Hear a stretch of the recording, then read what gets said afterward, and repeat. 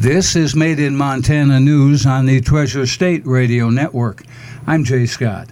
Rain over the weekend slowed some area wildfires. The Woods Creek Fire in the Big Belt Mountains, 16 miles northeast of Townsend, is now at just under 56,000 acres, but is 52% contained. The fire was started by lightning on July 10th. There are now 562 personnel on that blaze. A hotshot crew continues to mop up and increase the containment line at the north edge of the fire. Most of the eastern edge is in patrol status. Control line is in place, but some heat remains in the drainage near Big Birch Creek. Firefighters are working to fully contain that edge. Another hotshot crew engaged in a spot fire Saturday near Russell Fork, Deep Creek.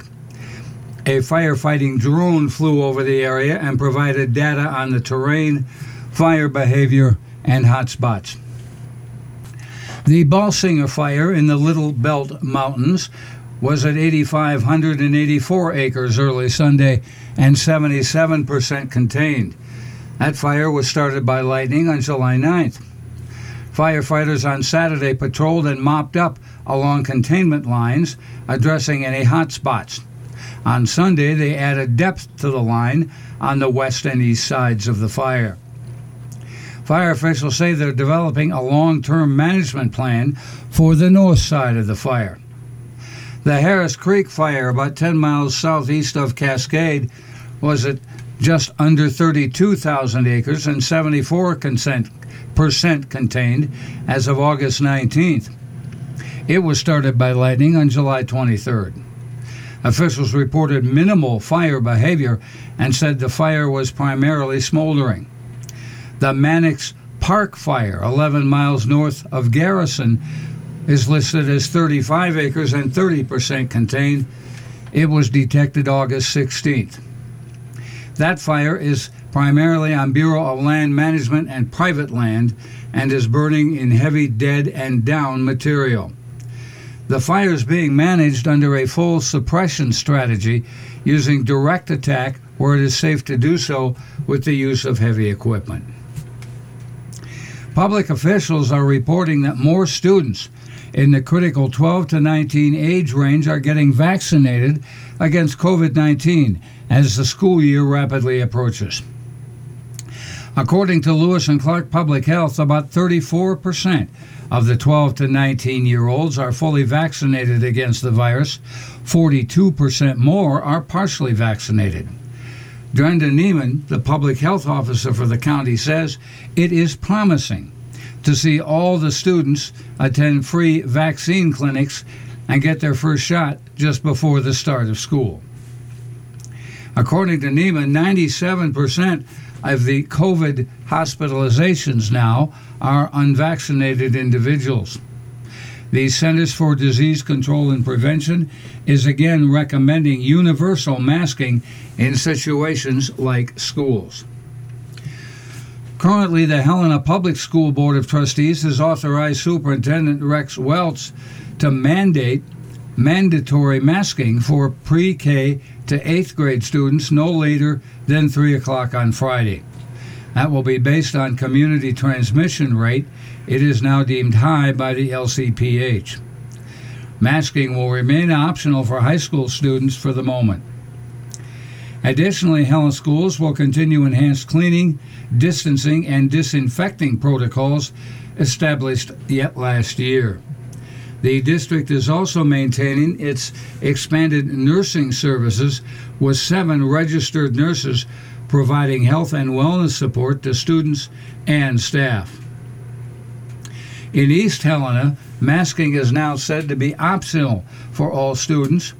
This change occurred in June. There has not been any further discussion at the district's school board meetings. Neiman said, when kids are taken out of school and quarantined, it's more disruptive to their learning. Currently, most of Montana is in a high transmission rate status. Neiman said there was about an 8% increase in that rate over the course of the last few days. According to Superintendent Welch, the Helena District will announce its pre-K to 8 masking status for the beginning of school later this week. The Montana Fish, Wildlife, and Parks Commission has approved the use of more methods to kill wolves in the upcoming season that ironically could force relisting. On Friday, the FWP Commission voted 3-2 to allow several methods of wolf hunting and trapping in an effort to reduce the populations to a minimum. That's despite massive public opposition. During a public hearing on Friday, 30 people commented to oppose the killing. There were 25,000 comments FWP received during the public comment period in July, 2/3 of which opposed liberalizing wolf regulations. Claiming the commission was ignoring the public, many asked the commission to use a more measured recommendation put forward by the staff. Several opponents pointed out that the claim that more wolves needed to be killed in Region 1 to save elk herds wasn't backed by science. The last Region 1 elk survey occurred in 2009, and even then biologists struggled to get accurate counts. In the meantime, the human population in the region has surged, and habitat has suffered from wildfires, high summer temperatures, and less snowpack. If the hunt kills 450 wolves or more, that would cut the breeding population in half, and biologists wouldn't know if they still have 15 breeding pairs. Several opponents said they'd lobby the U.S. Fish and Wildlife Service to relist the wolf if the commission voted in favor of the motion. They warned that going overboard to allow the killing of more wolves might mean Montana wouldn't be allowed to kill any wolves because courts will step in. Montana continued to add back jobs in July, and the unemployment rate fell another 0.1%. The state's unemployment rate in July closed at 3.6%, well below the national average of 5.4% for the month. The labor force also had strong growth over the month, according to Governor Greg Gianforte.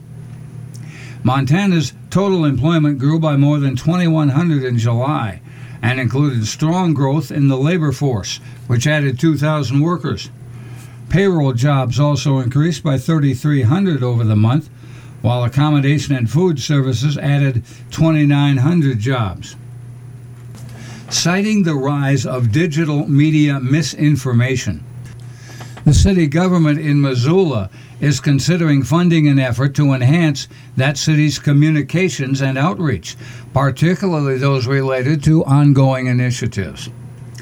The one-time budgetary request of roughly $100,000 would enable the city council to get ahead of public engagement, provide media briefs, post regularly to social media, and prepare public presentations, among other things.